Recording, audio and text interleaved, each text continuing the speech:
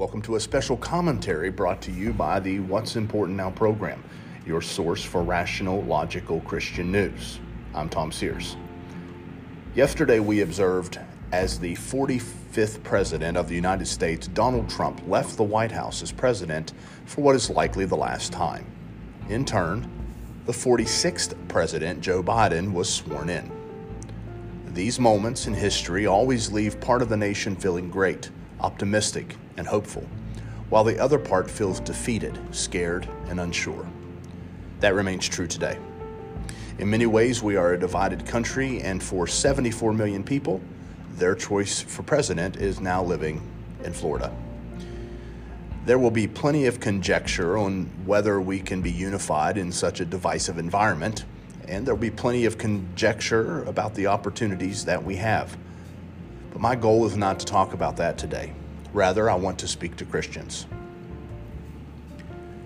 The church in many ways is in turmoil. Let me explain. Many pastors, evangelists, and Christians believe that Donald Trump would win a second term. Today, some of them are angry, confused, and disheartened. There were also those that call themselves prophets or suggest that they speak in the name of the Lord, who prophesied that Trump would win a second term. Now, some of those individuals have been doubling down, and it continues through today. Now, although there are a lot of questions that rightfully deserve answers, there is one thing that is for sure. Joe Biden is now the 46th President of the United States, and those prophecies are false.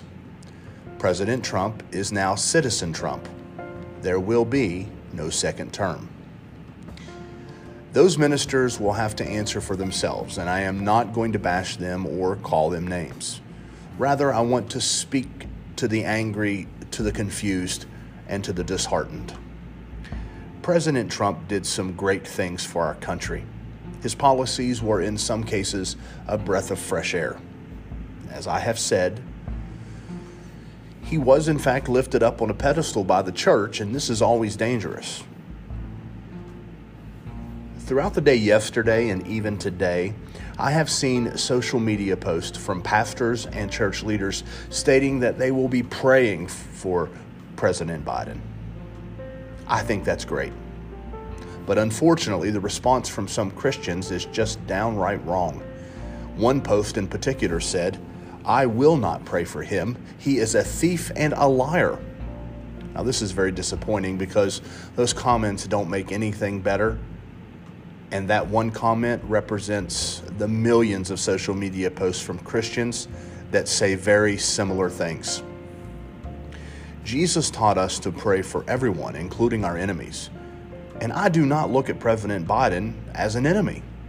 I will disagree with him and his policies over the next 4 years, and even the executive orders that he signed yesterday. And I will oppose them. Of that I have no doubt. But he is not my enemy. I do not feel discouraged today. I'm not upset. I'm not angry. I believe that my help and yours comes from our Father above. Now, I've put my trust in Jesus.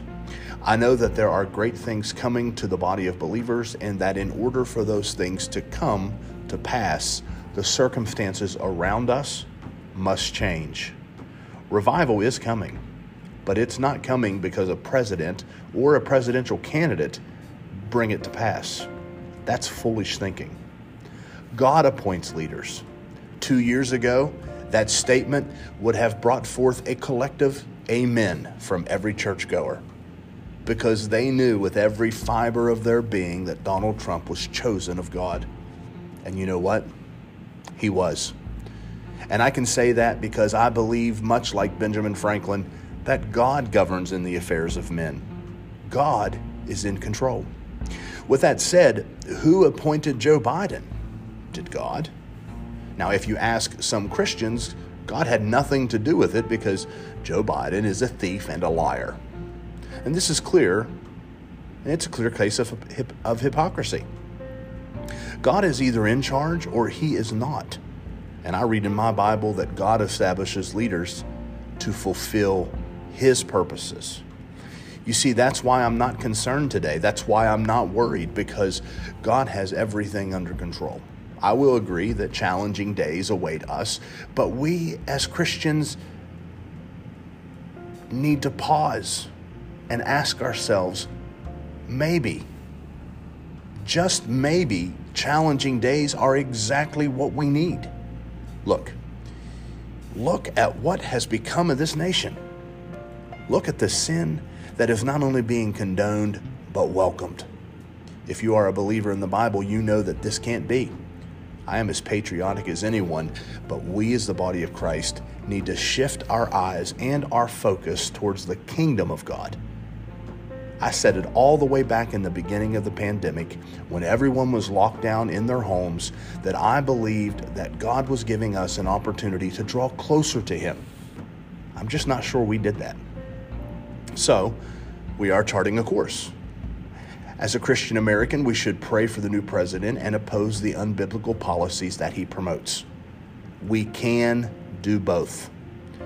In this time of division, we need to be careful what we say. Let us make sure we are not contributing to the division that could lead to more violence or even to more discouragement. Let us unite in prayer and pray for the best for President Biden. As an American, we will have plenty of time to debate his policies, but for now, let us pray. Because God can do anything. He can change hearts and He can change minds. Let's let Him work. Now, I believe the church can set a positive example for this country. First, let's display the fruit of the Spirit and watch our words. Pray for unity and trust God. Second, let's allow God to do what He does. Let Him move.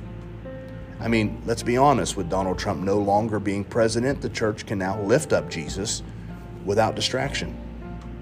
The church obviously feels that Biden will not enact policies that we approve of, and that is true, at least in some cases. And that is even more reason to pray. And prayer can only bring us closer to God. So maybe, just maybe, the message we were supposed to get almost a year ago is finally being heard.